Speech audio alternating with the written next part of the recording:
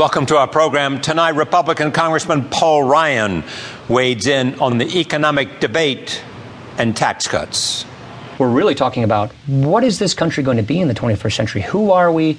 What do we stand for? Where are we going to be going forward? In the next few years, partly because of this tipping point of more and more people living off the government than for themselves, and the fiscal crisis that is coming due, that's going to determine what kind of country we're going to be. And that's why I say it really is sort of the traditional American idea model, a reliable, sturdy safety net that we need to repair and save from going into bankruptcy with an opportunity society on top of it, or more of the sort of social democracy, welfare state that you see often in display in Western Europe. And New York Times columnist Andrew Ross Sorkin on President Obama and Wall Street. Had we not had the bailouts, I think we would have been in a much worse place than we are today. You know, we look around and we go, 10% unemployment in this country, that's awful. And that is true. But on a relative basis to where we could have been, and you've heard Hank Paulson and others say at the time, that they thought that we were headed towards 25% unemployment in this country had the bailouts not been pursued. So I actually look at where we are today. Warren Buffett came out just today and said, you know, there won't be a double-dip recession. I think there's a real sense that we might have had some stability. I don't want to suggest it's going to go on forever, but that's actually a pretty good outcome on a relative basis. Ryan and Sorkin when we continue.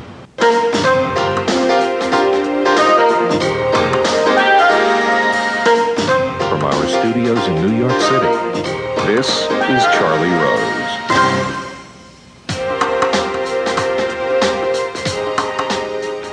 Paul Ryan is here. He is a Republican congressman from Wisconsin. He is the ranking member of the House Budget Committee.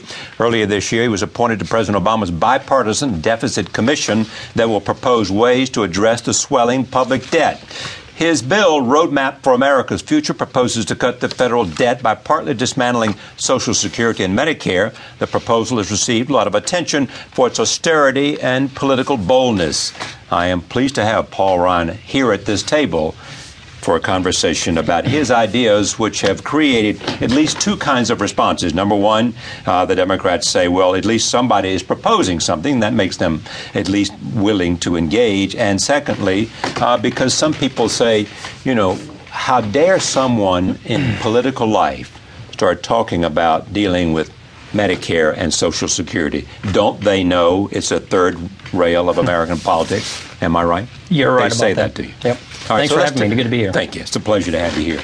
Just tell me about the creation of this roadmap.